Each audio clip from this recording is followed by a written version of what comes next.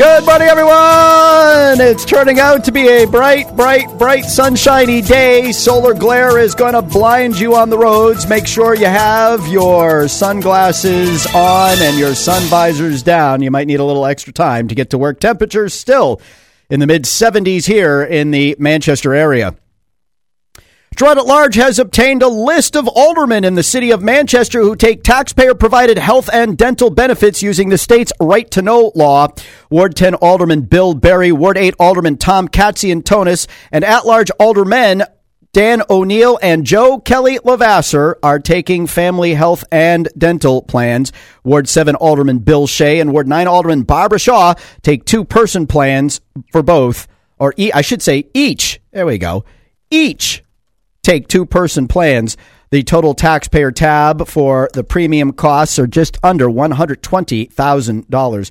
Last week, Girard-at-Large published the names of school board members taking the taxpayer-provided benefits after assisting former Hooksett School Board member John Liskars with a right-to-know request. We've linked to that report showing that Ward 1's Sarah Ambrosi, Ward 4's Leslie Want, Ward 6's Dan Bergeron, Ward 8's Erica Connors, Ward 10's John Avard, Ward 12's Connie Van Houten, Ward 3's Mary Georges, and Ward 11's Kate DeRozier are costing taxpayers just under $110,000 for their health and or dental plans. So between both boards, the taxpayers are on the hook for almost $250,000 in premium. But because both the city and school district are self-insured, the premium cost doesn't represent the actual cost of providing the benefits, as the city pays every dollar of every claim after the board members pay their deductibles and copays, up to $250,000 per claim.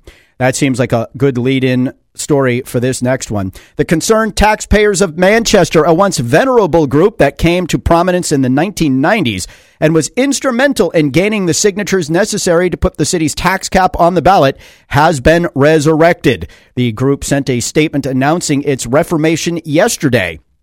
Serving as officers on the board of directors will be Sean Thomas, a former aide to mayors Ray Wazorek and Frank Ginta, former Ward 6 state rep and former Manchester City Republican Committee chair Will Infantine, Lorraine Lenski, at-large school board member Rich Girard, who is also a former Wazorek budget assistant, former alderman at large, and one-time charter commissioner.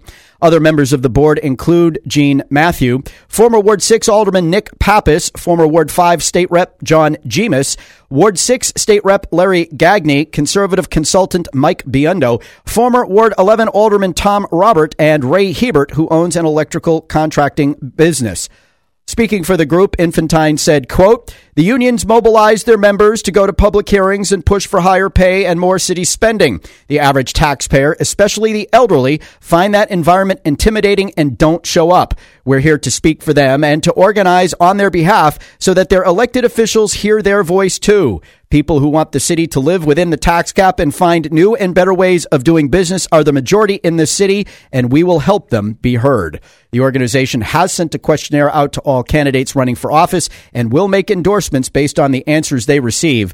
Candidate forums are also being planned. News from our own backyard continues after this. Hi, I'm John Manellis, owner of Auto Care Plus. Join me every Friday morning at 7:40 for Auto Care Corner, where we'll take your calls and chat about everything you need to know about your car. Only on Girard-at-Large. Ward 6 school board candidate John DePietro has filed a right-to-know request seeking the investigative report that the Manchester Board of School Committee voted to keep secret at its meeting on Monday night. The report detailed the policies, charter provisions, and state laws violated when at-large school committee woman Nancy Tessier broke the confidentiality of a non-public session called to discuss personnel matters. Tessier divulged the contents of the meeting, including remarks and actions she attributed to Superintendent Dr. Bolhen Vargas, to the staff members who were discussed when she copied them on the email, which she sent to the entire board. At its meeting on Monday, at-large school board member Rich Girard moved to release the letter after arguing with the district's attorney over whether or not it was a public document.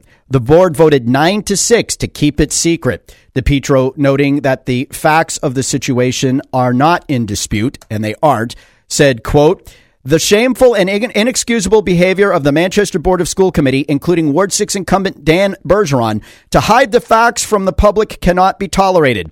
For this reason, I am requesting a copy of the letter containing the findings of the investigation so that the citizens of Manchester can hold their elected officials accountable. This is another example of a board that's dysfunctional because it's protecting one of its own instead of the interests of the district and the kids. Hit it, Josh. The Goffstown Zoning Board of Adjustment voted to approve the variance sought by the developers of the Mill at Hadley Falls project, which would build a 64-foot-high structure as part of a 99-unit condo development in the downtown. Current zoning would allow for 64 units. Board Vice Chair Gail Lebrecht, who presided over the meeting because Board Chair Alan Yaton continued to recuse himself without explanation, moved to block elected board member Emily Sandblade from participating because she'd appeared on this radio show to discuss the project. Lebrecht, holding a printout of our archive, accused Sandblade of having, quote, ex parte communications and asked the board to vote on whether or not she should recuse herself without allowing Sandblade to address the allegation of improper conduct. The board went 4-0 against her. In politely declining to accept their recommendation, good for her, Sandblade explained she'd come onto this show to discuss the various procedural irregularities surrounding the project because, she said, the public had a right to know. Imagine that. She's dangerous. Our spies in the audience report that there were about double the number of citizens who turned out from the prior meeting, many of whom spoke raising concerns about the project and its impact on the downtown schools and town services. Despite the expressed concerns, the applicants continued to paint a happy face on the project, reiterating their talking points without much attention to the issues raised by the abutters.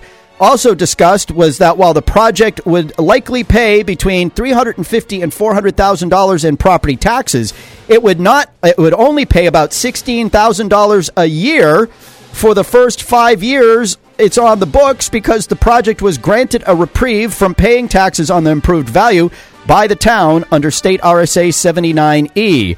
That one, I'm told, made just about everyone in the room, including project supporters, cringe. Among those voting in favor of the project was Chet Bowen, who was newly seated as a full board member immediately before the hearing and who, as a member of the town's Economic Development Council, voted to support the project back in June. In case you're wondering, the technical term for this would be board stacking. The abutters have 30 days to file an appeal and are expected to do so. That's news from our own backyard. The Empire Strikes Back. Now, wait a minute. Return of the Jedi is next.